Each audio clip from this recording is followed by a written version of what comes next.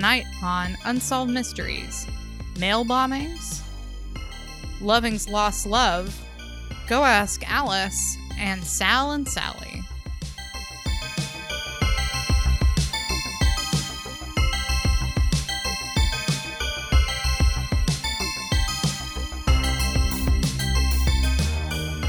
I'm your co-host, Crystal. And I'm your other co-host, Robert, and this is Reenacted, an Unsolved Mysteries podcast. Crystal? Yeah. Did you have anything for this opening, or do I have to do I tell my cat's story? I was unclear. Well, other than the world getting turned upside down, I decided, since things had calmed down a little bit here in old Los Angeles, this morning, to go out and get a iced coffee and a pastry, which I haven't done in many, many months. I see. And not just because of all the lockdown stuff, but just in general, I hadn't done that. It's a beautiful day. Well, and, I don't like coffee, but pastries sound appealing. What kind of pastry did you get? I got a chocolate croissant, and I got a medium cold brew. And listen, I haven't been drinking a ton of coffee, generally speaking, but I certainly haven't been drinking coffee other people have made. And I have to tell you that cold brew today was basically like running like Wile E. Coyote. No, who does the running? The Roadrunner. The Roadrunner. Meep. Like the Roadrunner running full speed into a painted tunnel that the coyote has put. What I'm saying is the cold brew today basically had the effect of, as I would think, if I had done like a bunch of rails of cocaine and then just I hit a wall. I was so buzzed, and then I just died. Like, I was so awake, and then I just hit the wall and then died. So actually, we were supposed to start this at 5, and I kind of dozed off. You dozed off. Yes, that's okay. And it left me wondering how caffeine is legal and widely available. Good Lord. I definitely needed, like, how many cans of cherry Coke did I drink on my recent double shift at my job? 7, 8. Oh my God. Yeah. That's so much sugar. It is. Hey, let me ask you a question. Yeah. And I posed this to my significant other, David, the other day, and he didn't really. I'm flattered to be in his company. He didn't really dive in the way I wanted to on this. So let me ask first, are you a fan of Gatorade? Yeah, I mean, I find if it's a hot day and I'm doing something really physical, if I was the kind of person who shot hoops during the middle of a hot day, I might be drinking a Gatorade. I would usually bring 1 or 2 with me when I was doing the mosquito job. Yeah, or hungover, as you discovered in my case that one time. Yes. Okay, so what's other than Mountain Dew Code Red? Like, what's your favorite sugary beverage? Usually, for much of my life, it's been Sprite.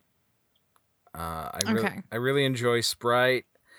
Though I do get on this cherry Coke kick on occasion. So those would probably be the main contenders, I would say. Yes. Okay. The reason I asked about Gatorade is because when I posed this to Dave, it was a Gatorade-based question. But let me ask you this. Okay. Here's the scenario. Would you rather that the only Coca-Cola product left on Earth that's available to you is like Diet Vanilla Coke? That's your only Coke option. Okay. Or instead of Sprite or 7-Up or whatever, the only lemon lime type beverage available to you is like a diet Sierra Mist. So which world do you choose in this scenario? God. Well, if you to subject our listeners to more talk about the University of Nevada, Reno, which we know is their favorite topic. That's what they keep telling us. Yes. When I started my freshman year as an undergrad at UNR, they had Coke products. So I got to drink all the Sprite I wanted in the dining commons. But then during my sophomore year, they switched to Pepsi. And so it was so it was the Sierra Mist, and it was my first. I was like, "Oh, that's not Sprite, but I'm sure it's just the same." And the experience I had with that Sierra Mist was so repugnant to me. That I don't think I consumed any Sierra Mist for at least another 15 years. Wow. Now I find I have drank it a few times more recently. Last year I had this obsession with eating in the UNR dining hall, which I went to a couple of times.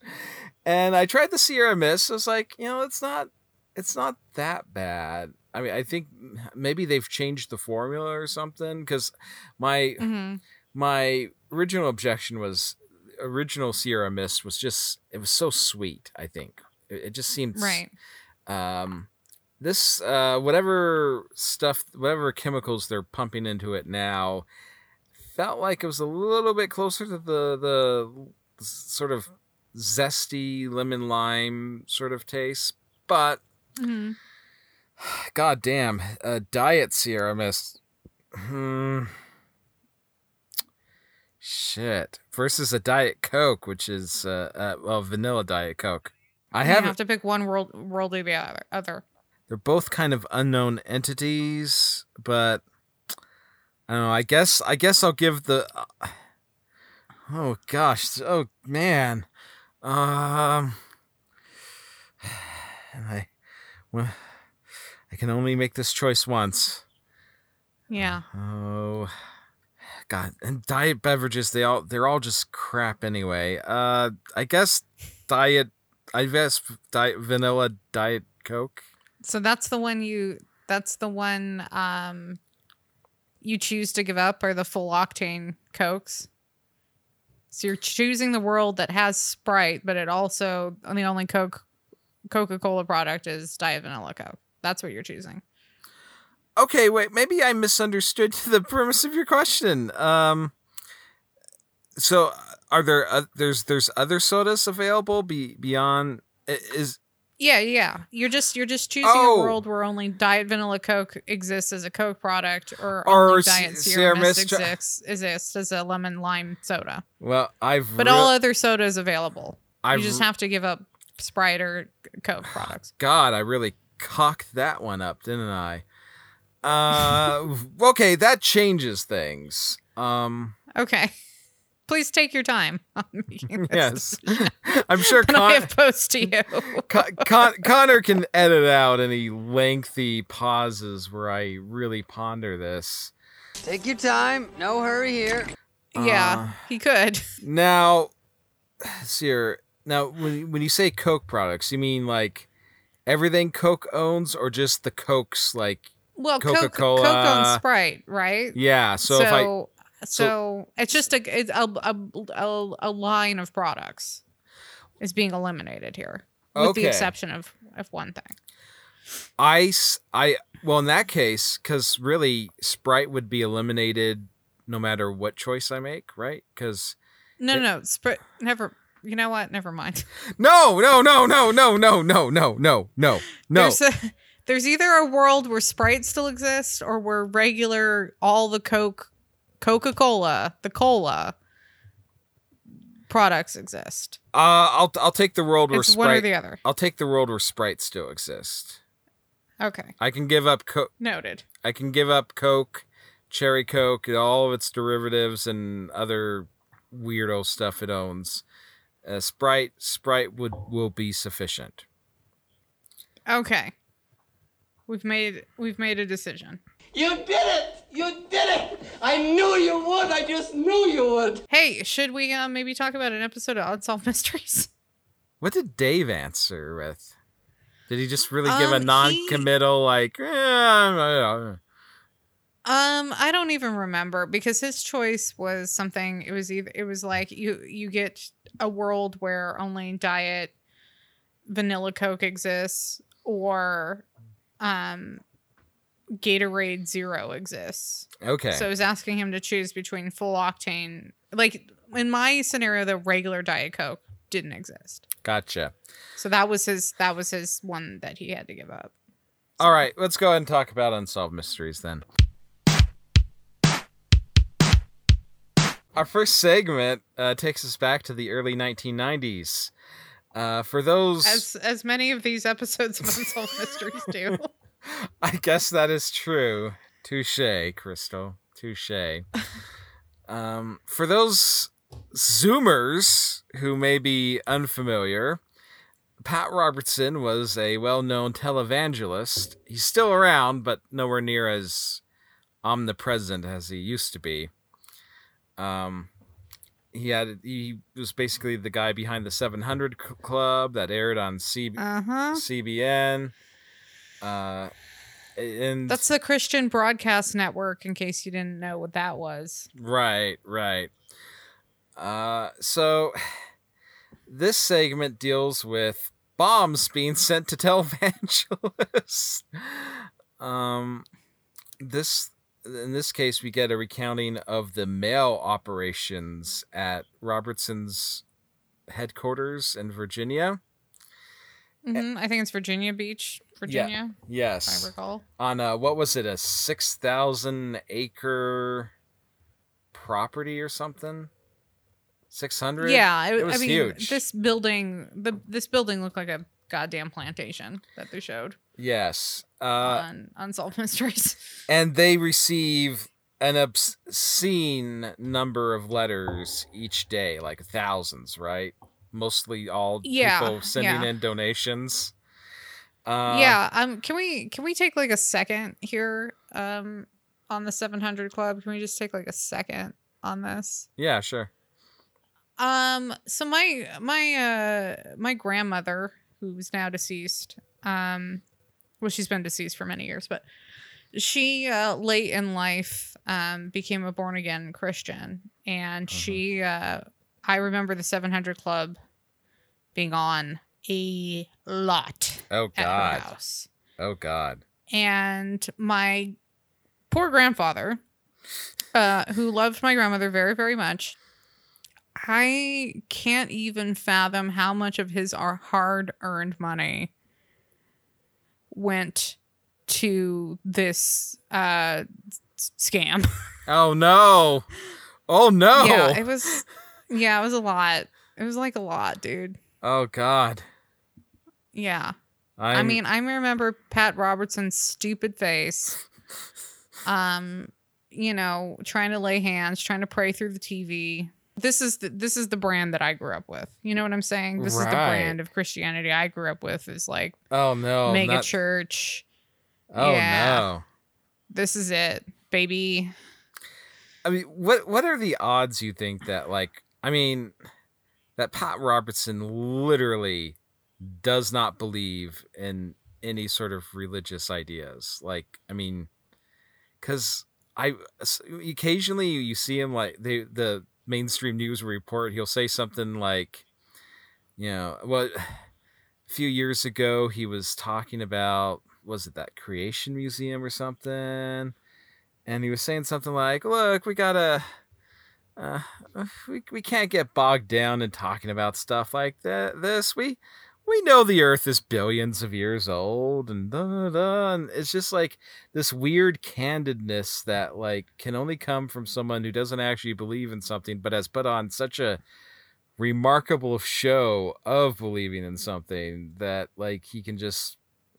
he feels emboldened to just say whatever on occasion or something. It's so, it's just so tawdry. I mean, his whole program is just like, send me money. Mm-hmm. Yeah. Yeah. That's the idea. Send us money and your prayers will work better. God. Well, it's like a tip for God, you know? Right. Okay. That's how it works. That's good to know. Good to know. I guess. So, anyways, please continue. So it's not just Crystal's grandfather's weekly wages being sent in.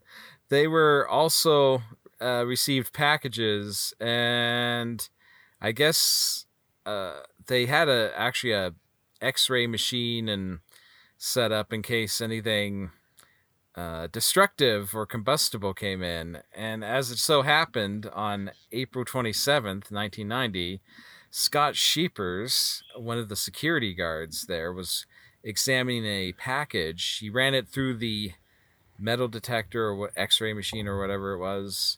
Didn't see anything nefarious, but he was opening it up. But if I recall correctly, he was kind of standing as far from it as he could while he was opening it up.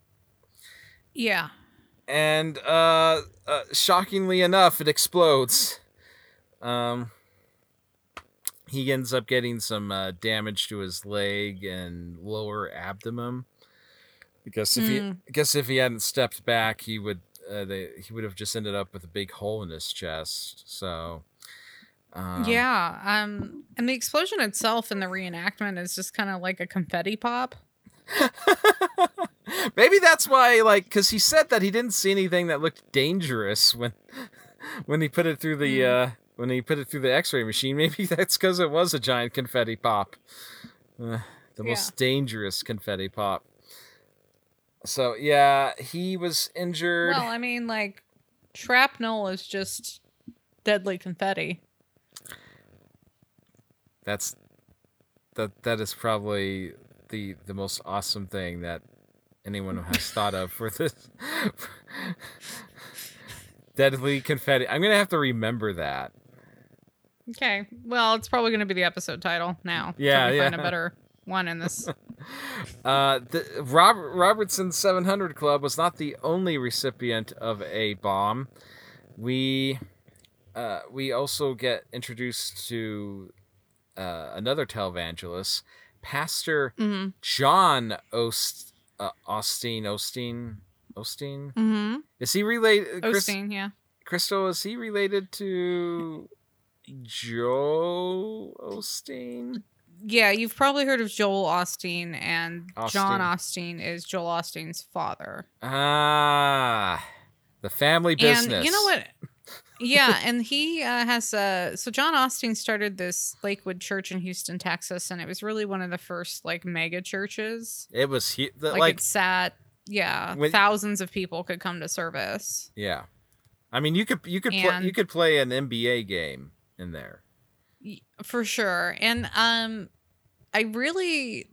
didn't watch the whole series, but there was recently a series on HBO called, I think, The Righteous Gemstones or something. And I really think after we get an interview with the daughter here, that the Osteen family is probably what that show is loosely based on. Very loosely based on. Oh, interesting. Yeah. If I had to guess what their inspiration was. What's that called again? The Precious Jewel Stones? The Righteous Gemstones, I think, was the name of the show. Came out like end of last year. It had John Goodman in it. And yes, I saw the previews for that. Well, I mean, I figured they're probably just a composite of numerous televangelists. Oh, totally, yeah. But I just when we get to Lisa Combs and the interview portion of this, who's John Osteen's daughter, when we get to this, she's a 1-for-1 translation to a character in that HBO show. Yeah. No question. Oh, wow. Okay. Yeah, so Lisa is the person who opens up their exploding package. And ends up with third-degree burns and some cuts on her right leg and abdomen. It was interesting. She she expressed the sentiment that she just went ahead and opened it because they had never been worried about packages that they received before, which is so fascinating because I think about Pat Robertson's operation has a X-ray machine, which how many bombs was he getting sent back in the day? Enough to justify to justify the investment. I guess one is enough to justify an investment. Yeah, but it didn't prevent at least the second one. So no. So she ends up with her own explosion. She's back at work like 3 or 4 weeks later. And she has a little message to the person who sent it, where she's like, "My thing I'm saying to you is, I'm just asking you to turn yourself in." Inspiring words. Yeah. And so the post. I guess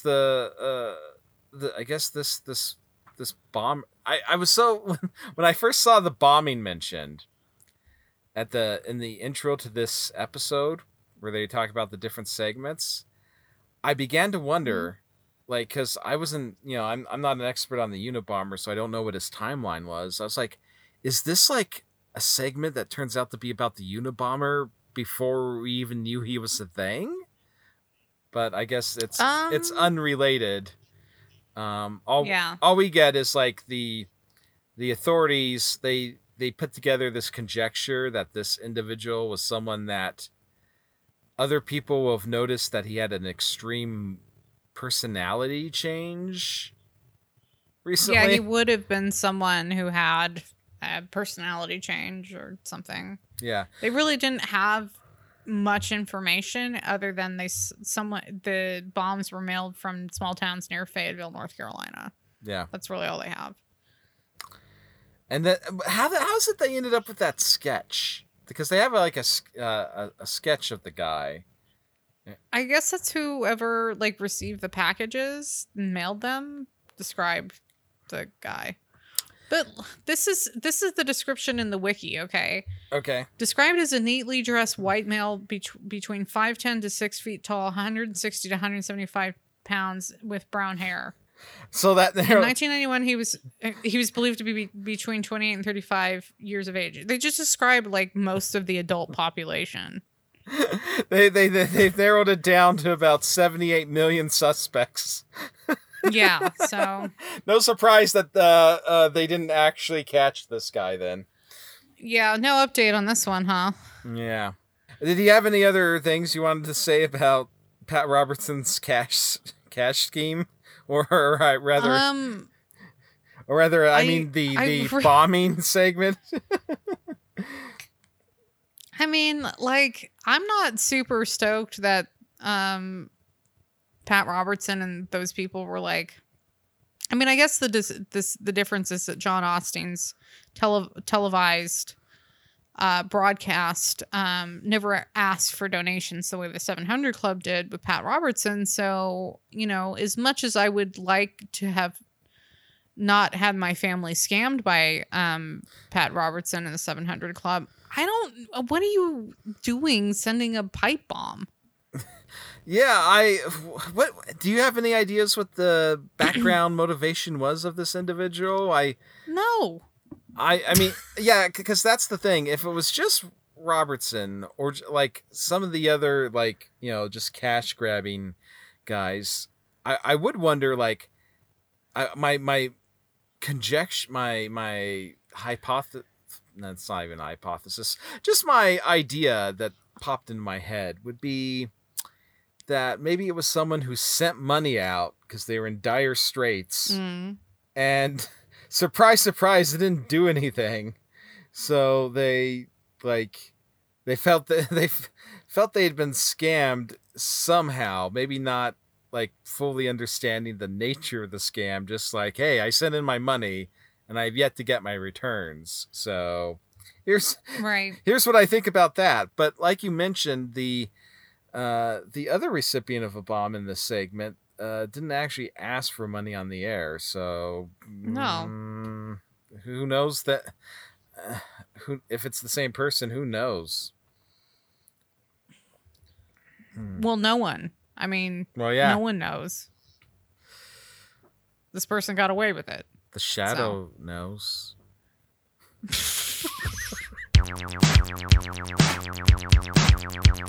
So the next segment, I'm gonna preference.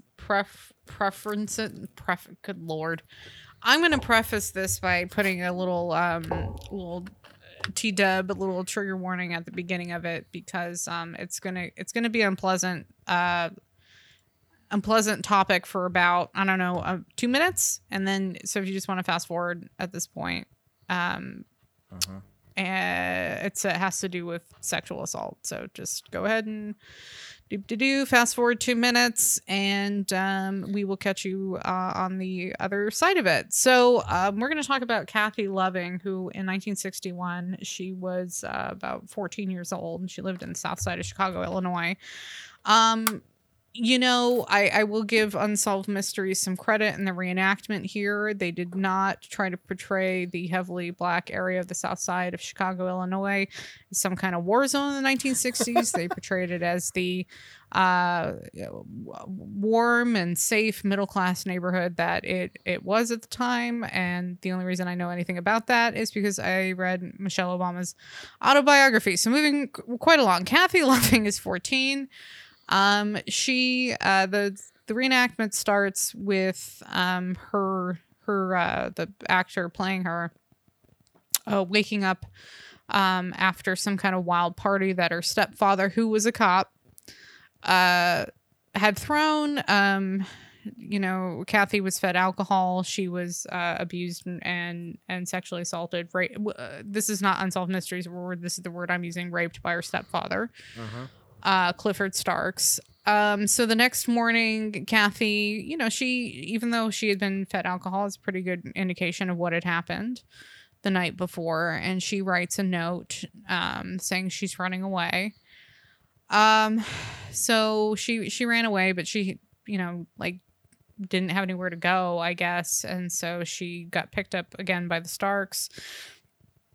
She was held prisoner in a relative's apartment for about a week. When Kathy tried to get help, she was somehow able to escape from that situation. She went to a police station, and in the reenactment, she is. I forgot to mention, Kathy Loving is a black woman.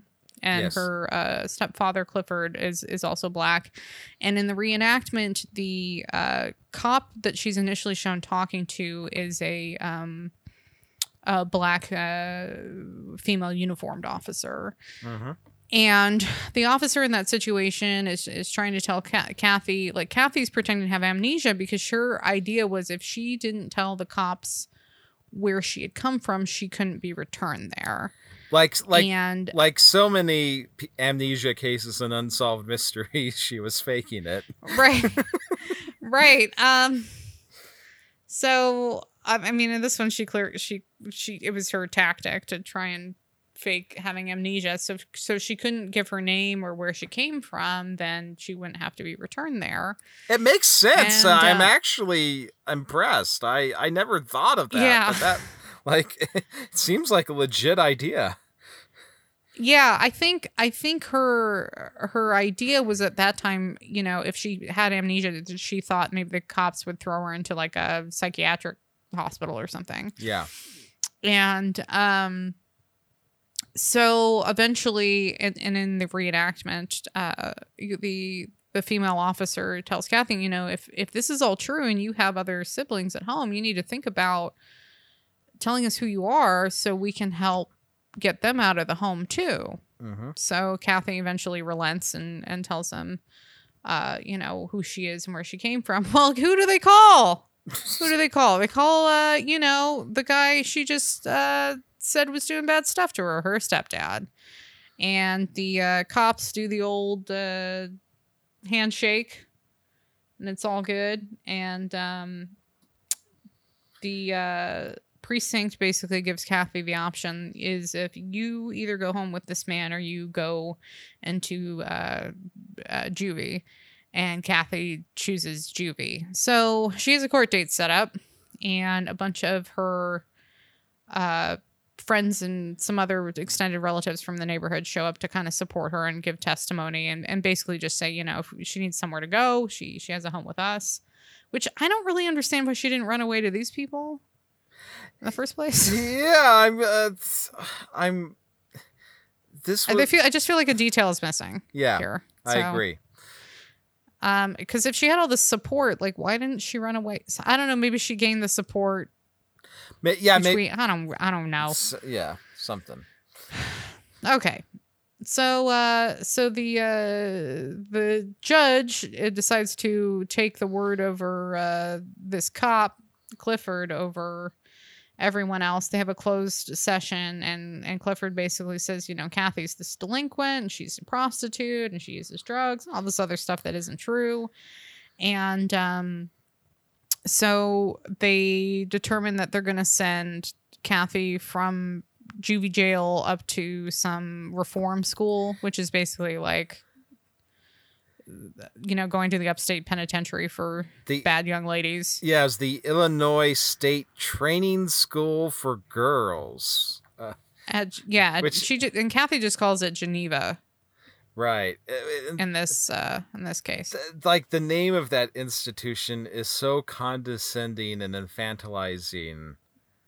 It almost sounds like the name. I mean, obviously, like you said, this is obviously some sort of, you know, security prison type sort of place. But I have to admit, when I saw the sign, I was like, are they sending her to a finishing school? The training school for girls? I guess I just her future would have been finished. Oh God. Yeah, I guess you're right. I guess I only really thought of that because I was, at the current moment, I'm actually trying to write a short story that takes place at a finishing school. What kind of story is it, Robbie? Anyway, moving on. A historically accurate one? And historically, actually, for the most part, yeah. Okay. That depends, though, if you consider ghosts to be. I guess ghosts really don't affect something's historical accuracy one way or another, right? Like, no. As long as its clothes are period appropriate. Right. Yeah. Right. Why do I get the feeling this is a story I'm not gonna get a copy of? That would be correct.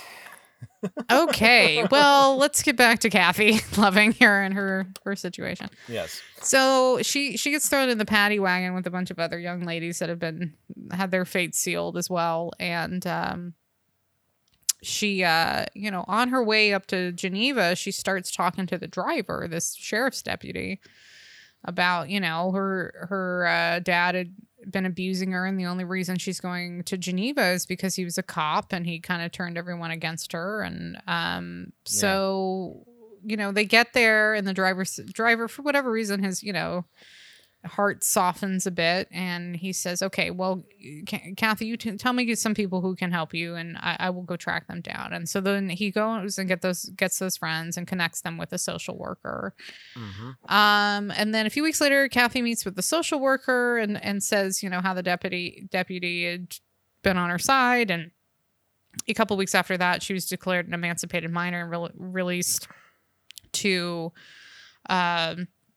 her friends and extended family. And then, you know, she really went on to do some things with her life. It's pretty unspecific, but there's like a picture of her as an adult with, was it like Gerald Ford or Jimmy Carter or something? Oh, I must have missed that somehow.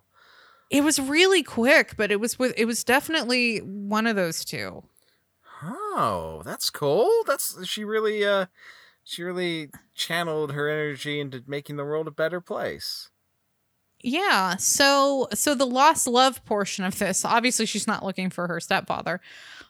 She is looking for the sheriff's deputy that believed her and helped her out. So unfortunately, in this episode of Unsolved Mysteries, yes, of course, there's an update because with every lost loves, like somebody calls the call center and knows who that person is and all that stuff. But we don't actually get the reunited film. We just get some white text saying that Kathy was able to find this person, connect with this person, Fred Lyle. Mm-hmm.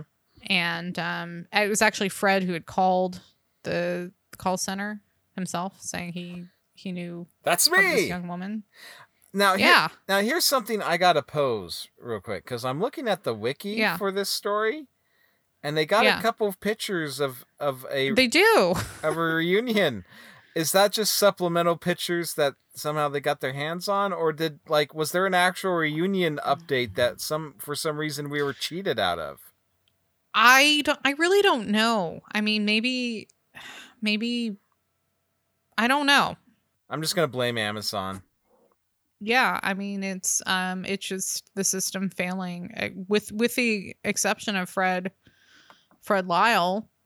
It's just the system failing Kathy over and over and over again, and to hear her talk about her hope diminishing every single time she has an interaction with somebody who is supposed to help her, it's pretty heartbreaking. So I mean, she at the young age of 14 was surrounded by people who were supposed to protect her, either from her cops. I mean, her family first and foremost is supposed to protect her, and they abused her, and then the cops are supposed to help her, and they just handed her right back to her abuser. And then she's punished even further by the court system by being sent away to this reform school. So this is pretty it's pretty fucking depressing. Yeah. I mean, obviously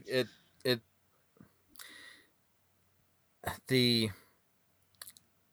implication, I mean, is kind of sad to think about, like how many young girls just were abused and then they ended up in jail.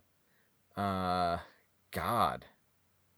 Yeah, I'm sure not all of them had cops for dads, but oh well, yeah, I guess he had an extra layer of protection because of that. Yeah. But I mean heck, but like in the 50s, couldn't, like, if you're someone's husband, couldn't you just basically be like, go to the doctor and be like, hey, my wife's really depressed all the time and it's bumming me out. Can you just like set her up with a lobotomy so she's not so sad?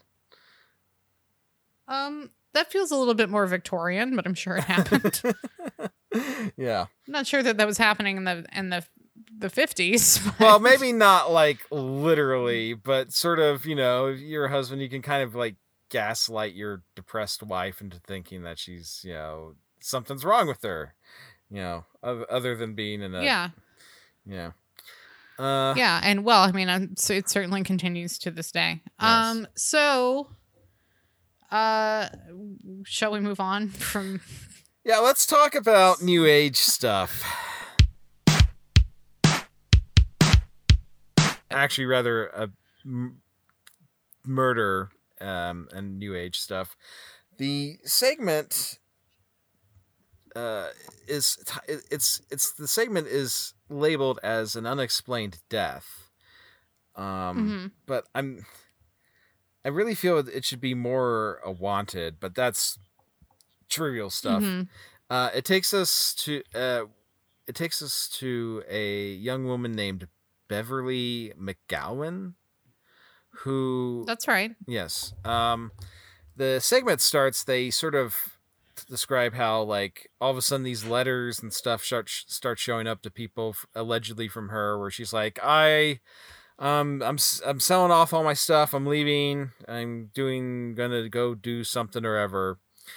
And people are like, what's going on? Two of her friends, a guy and a gal, they come over to check on her apartment, and the guy's holding a tire iron. So, I guess they were expecting foul play could be involved. And basically, they find that like most of her stuff's still there, but certain things are missing. And we then we jump back several weeks in the timeline, and they describe how Beverly, who I believe she worked at a bank, she was looking for a roommate. And so naturally this sets up a single white female situation.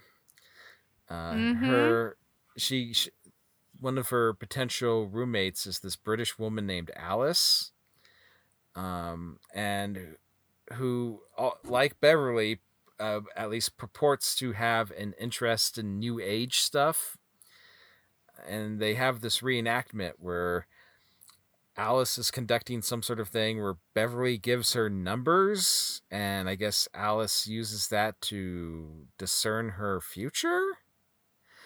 But it's sort of strange because I would assume the numbers that would be required for this sort of operation are things like, your birth date or, things along those lines. But Alice is asking for stuff like her passport number and birth certificate information, which to me is kind of raises a few red flags, just a few. Sure. Yeah. And so once Beverly's handed over this information, Alice tells her, like, look, you're going to become super rich. The numbers say you're going to become super rich and you're going to find true love. But be careful. There's a man and a woman who they might be a couple. They may not. I'm not sure. But they're going to deceive and hurt you. Which, when they have that part in the reenactment, I was wondering, like, is she referring to Beverly's two friends that we see at the beginning of the reenactment? Like, I'm guessing the implication was that this Alice was sort of studying Beverly prior to this, to trying to move in or whatever, and figured out that she had two friends, a guy and a gal. Is that what you got? That's what I got from this. I don't know. I was so confused because later there's like a cross-dressing situation. Yeah, buying a plane ticket. And... So you're the other interpretation is like Alice is going for this bit of irony where she's actually revealing the plan and the danger to Beverly that Alice herself is going to inflict. So Alice moves in, and then very shortly thereafter, Beverly vanishes. Then there's like handwritten letters that people and entities start receiving, like this one letter's like basically tells like the bank, like, hey, just take the condo. I'm foreclose on me. I don't care, and so forth. And Beverly's loved ones are trying to figure out what's going on, what happened, and so forth. And unfortunately very shortly later, Beverly's body is discovered in a canal somewhere in Florida. I guess there was a tattoo that helped lead to the connection being made that it was her. And yeah, I mean, without getting into like the grisly details, and they are grisly, whoever had killed Beverly tried to make it so she was not identifiable, but they missed the tattoo on her ankle. Right. And then this is where as you mentioned, they introduce another individual in addition to this Alice, who we learn had been using Beverly's credit card in the days immediately after Beverly's murder. And then we get treated to this thing that I don't think they reference again later in the segment. So I don't know if it just turned out to be tangential or whatever, but an individual who to the witness seemed to be a man in women's attire with a dark black wig comes in to arrange plane tickets to London's Heathrow Airport. Yeah, actually, I believe it was described as a cheap Cleopatra type wig. That's right. God damn. Which is really specific. Yeah. So At first I was like wondering, are they suggesting that Alice was actually a male all along? But then the thing, I don't know. Anyway. I mean, this segment starts to veer into like Silence of the Lambs territory for a second. Yeah. It's we like all they need to do is visit someone to like some deranged doctor to get a profile on this individual. And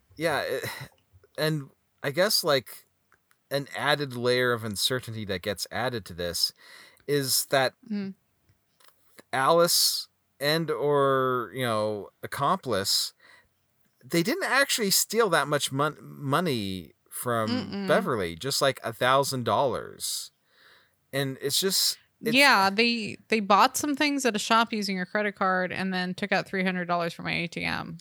So I mean, all told, it was maybe $1,000, I think. Yeah, that just seems so strange, because it's like you put in the amount of time it took in to set this up. And you didn't just like I mean, it'd be one thing if you do a quick grab, smash into someone's apartment and you're just like ransacking drawers, just trying to grab whatever is readily available. But I mean, if you've murdered someone and you've had like a couple of days to study the place, I'd expect that you would be trying to like maximize how much money you're getting off of this. So I mean, it just unfortunately it adds a bit to the heartbreak that like Beverly was, all of her friends lost her for just a relatively trivial sum of money. So it's like right. And so we get an update where they actually they track down the quote unquote Alice, who was her name was Elaine Parent, yeah, and she looks a little bit like, in the picture they show, she looks a little bit like Brigitte Nielsen. Yes. I am so glad you brought up Brigitte Nielsen. And and of course we're talking like Celebrity Rehab era Brigitte, not Red Sonja era. Not Red Sonja, no, definitely.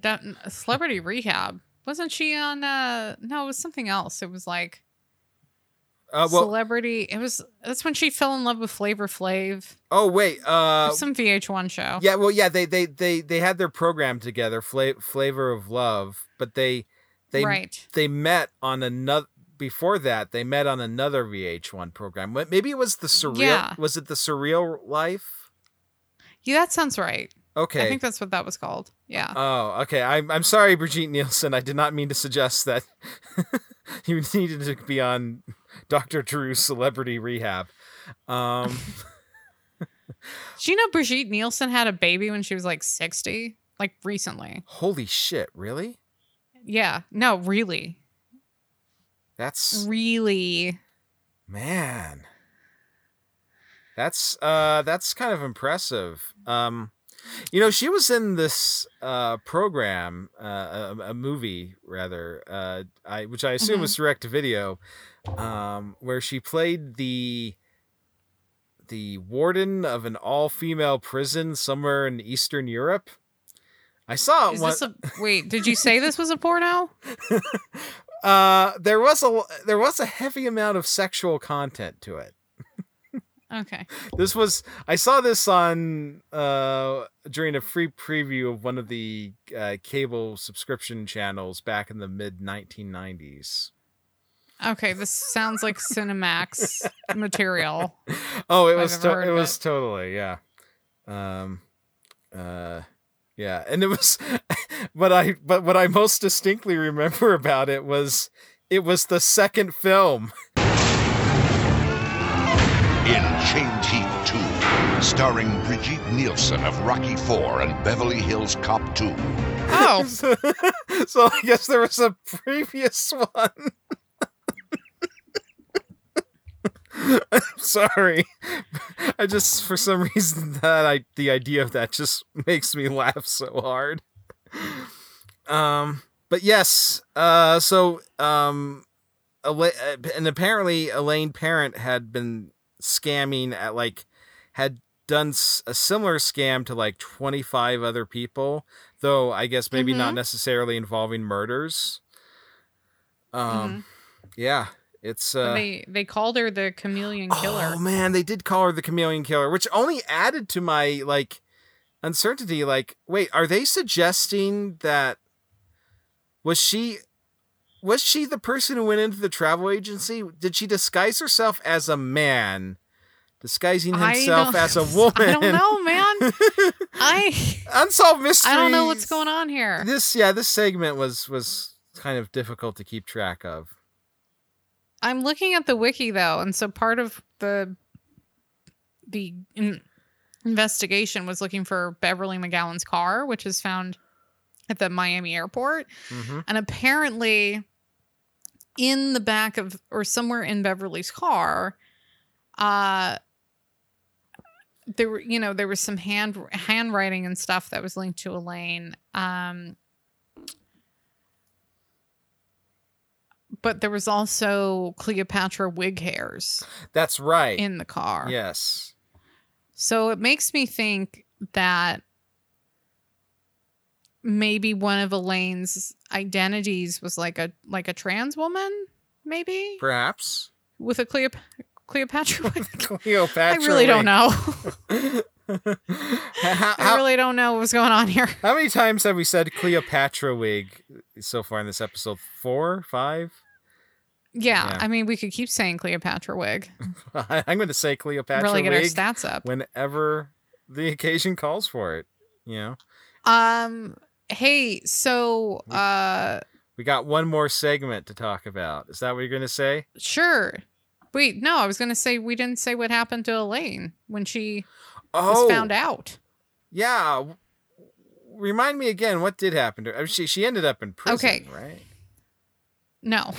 We get some white text that basically says at some other point in the future, someone identified Elaine Parent living as Darlene Thompson in Panama City, Florida. So looking at the wiki, that was actually Elaine was featured on America's Most Wanted in 2002. Okay. So this was not an Unsolved Mysteries tip. This is America's Most Wanted tip. That's why we're not getting a full update.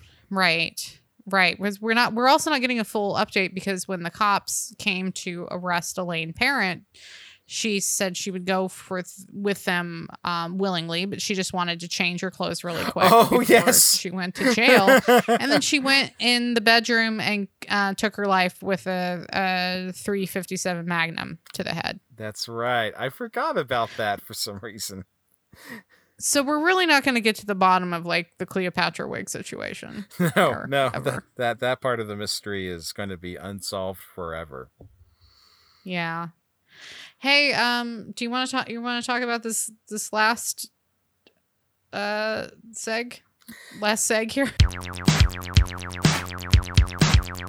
I do. There's a couple of things I want to mention. So as you're talking, I'll break in and just jump right in, man. Just get in there. Okay.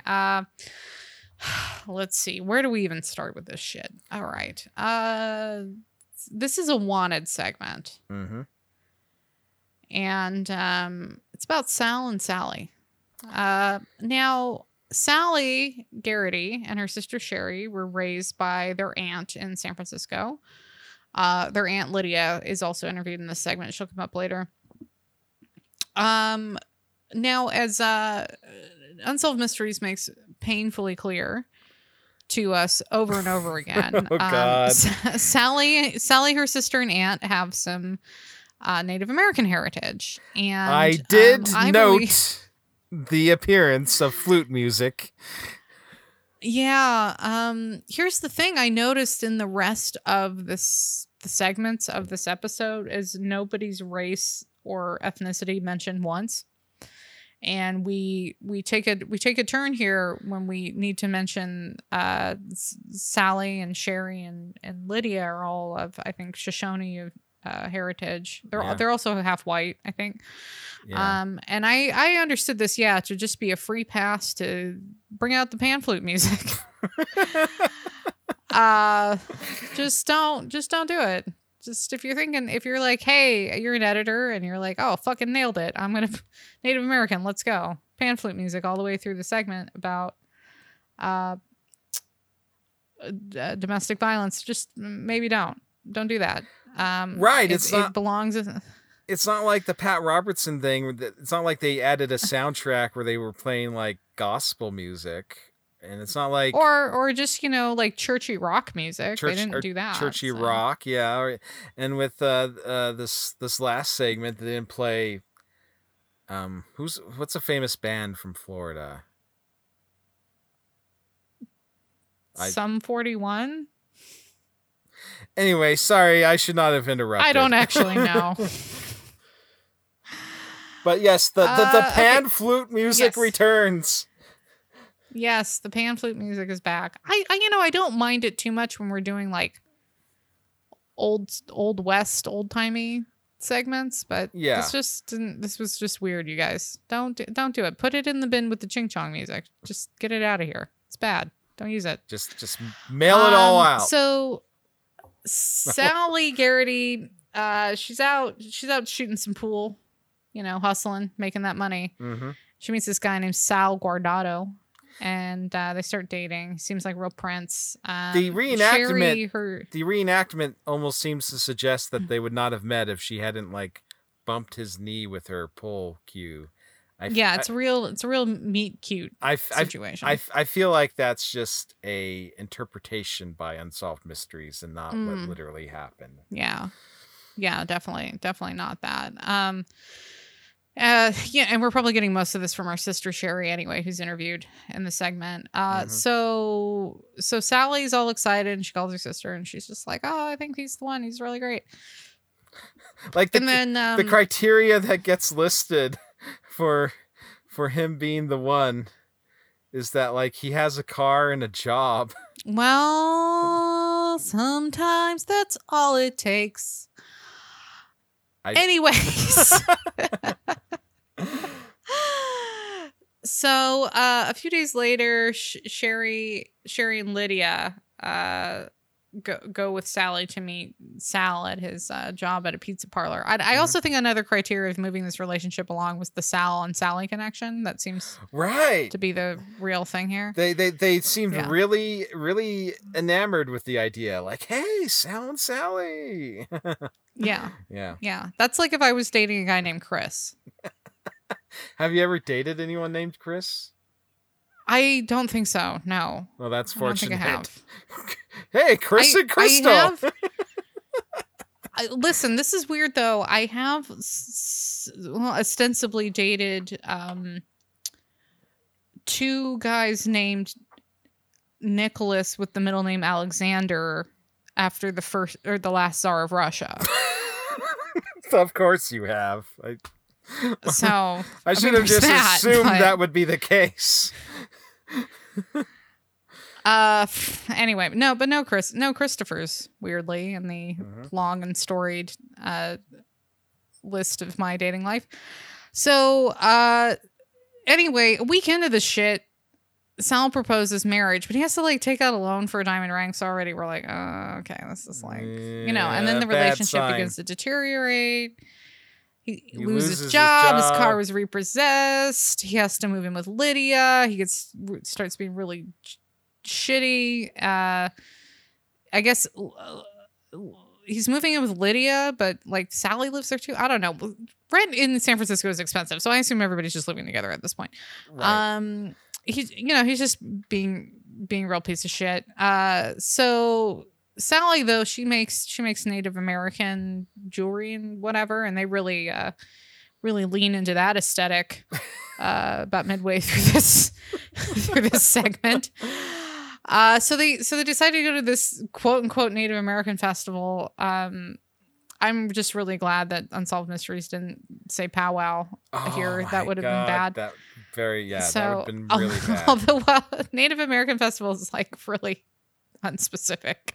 I don't know what that is. A nice, good equivocal, ambiguous description. I guess. But more importantly, Sally can make some money selling her jewelry there. So they all go to this festival, and then Sally takes Sherry, her sister, aside and is like, this guy's a jerk, gotta get him out of here. And then there's a reenactment where, like, at the end of the festival, like, Sal and Sally were going to take the train home, and Sherry had to, like, drive this van that she borrowed back to her friend that she borrowed it from. And then, like, Sal's trying to, like, steal the van or something. That's what it feels like. He's, like, really insistent, like, hey, you should let me drive the van back to San Francisco. Yeah. And the sister's like, I can't do that. I borrowed it from someone. I need to get back. Don't lie to me like that. Yeah. This guy sucks. And then at some point in 1985, I guess this all takes place in 1985, Sally gets a ride home from her job where she works by a male friend of hers. And then Sal notices it, and he goes into a rage. And then Lydia, the aunt, comes home in the middle of the argument. And then Sal's like throws $20 at her and is like, give me cigarettes. Ugh. It's basically a way to get Lydia out of the house. What stuck out to me when Lydia came home, I mean, obviously they both stop yelling at each other when she walks in, but and as soon as she enters the kitchen, they resume. But did you notice that, like, upon entering the kitchen, she decided to make a sandwich, obviously, to, just, what else are you gonna do when you awkwardly walk into a argument like that? But when she goes over to the counter, the sandwich bag is already open. She just reaches in and takes out a couple of pieces of bread. I realize they probably did that because it's easier to film. But think about that. Like, because I always retie up the bag of bread before. Yeah, that bread's gonna get stale. Yeah, it's gonna. You gotta tie it up. It's gonna be very. Gotta tie it up. Yeah. Gotta tie that bread up. Mm-hmm. So Lydia's making a sandwich, and then she leaves, and then comes back with cigarettes. She comes back, and the television set is on, and Lydia's like, yo, idiot, I got your cigarettes. And then Sal comes from behind her and strikes her on the head repeatedly with his bowling ball. Oh my God. So, like, and anyway, it was so horrifying listening to Lydia describe, like, how she can like hear the sound of her bones breaking as he, like, slams the bowling ball into her face. Yeah. And then she talked about hearing the ball roll away as if it were at, like, a bowling alley on their floor. Yeah, it was pretty. I don't know. This isn't great. I don't like this segment. No. Anyway, about 45 minutes later, Lydia comes to. She finds Sally dead in the bedroom. She'd been strangled to death. Lydia goes over to her neighbors and has them call 911. Lydia survived the attack. Sally obviously didn't. Sal has fled, and then he was wanted. Here we are, another wanted segment, but this time we get some really official, like dossier. Oh, I'm so glad you bring it. Yes, this is like the first time I've seen this sort of graphic. They have, like, this sort of, this new background with like this forced perspective, like, long hallway with blue tile sort of thing, and then they bring up his picture with all of his vital stats. It is impressive. So, like, it had his, like, favorite brand of cigarettes, and so man, do we get an update on this though? No. Oh, well, I guess he just got away with it. Yeah. So. They also mention, like, places he might be, because I guess he was of Mexican descent. So Unsolved Mysteries was like, he might be in Mexico, might be in Puerto Rico, might be Florida or Hawaii, and it's like, okay, he might be anywhere, I guess. Yeah, there's a interesting set of 4 places that they listed there. Yeah, well, God, this sucks. Not how I like to end these episodes. So if you come across a guy named Sal who at this point would be like in his early 70s, and he's, then this guy, is like a real piece of shit loser who doesn't have a job, likes to go bowling. Please. Well, let's not confuse him with the dude. Oh God! You know sorry, what I mean? Sorry. Yeah, I guess. Gosh, there is kind of some overlap, isn't there? Well, except for the murder. Well, yeah, no. Obviously, the dude is like the light side of that coin. Mm-hmm. Yeah, for sure. Yeah, for sure. Hey, Robbie. Do you want me to say the thing where we end our show? Our little send off? No, actually, I thought we might do something a little bit different today. That's okay. That is fine. Tell me about this thing. This thing. So, I don't. This is going to come out sometime in I think June 10th, 2020 will be the release date of this episode. And there's a lot going on in the world right now, as everyone knows. I don't know. I truly don't know in 6 days from when we're recording this to when we release it what the world's going to look like then. But I am pretty certain that we will still be experiencing the aftermath of the killing of George Floyd in Minneapolis, Minnesota. Typically our podcast, and I will remain by this, we are an apolitical podcast. We want this to be a space where people can get away from current events and chill and think about something else for a while. Unfortunately, I think because so much of what we discuss, and specifically even in this episode, has to do with how Black people in this country are treated by the criminal justice system and the police, that we feel very strongly it is an apolitical but morally righteous statement to say that Black Lives Matter. So that is the stance of this podcast, and I will be dropping in the show notes for this episode next week. So when you are looking at your iTunes or whatever info, what podcatcher description for the episode, I'm going to be putting in a link to donate to an organization that supports Black Lives Matter. I can't think of anything that's simpler to support or buy into than that statement. I don't really feel like there's a gray area on that one. So we talked before the podcast and we decided that we were going to jump on. So that's right. So while we are apolitical, we do have to recognize oftentimes in talking about unsolved mysteries, how justice is arrived at and delivered differently for different groups of people. And that's just a fact and has been for many, many years in this country. So, we hope you guys can spare a little coin for a cause. Yes, please. And if you're able to. Please do. Yes, if you're able to, please do. And we're saying that now in light of dropping all the information for our social, because at this point, if you don't know how to find us, I don't really know how to help you. So, all that said, we hope you rumpers are staying safe out there. I know my neighborhood got real crazy earlier this week, and it wasn't because of protesters. It was because of a lot of noise from news helicopters and police helicopters. So we are staying safe, staying inside because of COVID and everything else, and trying to use our platform in a good way, I hope. I think probably if you're listening to this podcast, you're probably as justice minded as Robbie and I are. So absolutely. Okay, Robbie, do you want to do the thing? Yes, I will do the thing. And thanks to our viewers, a woman in Tennessee has finally found her natural mother.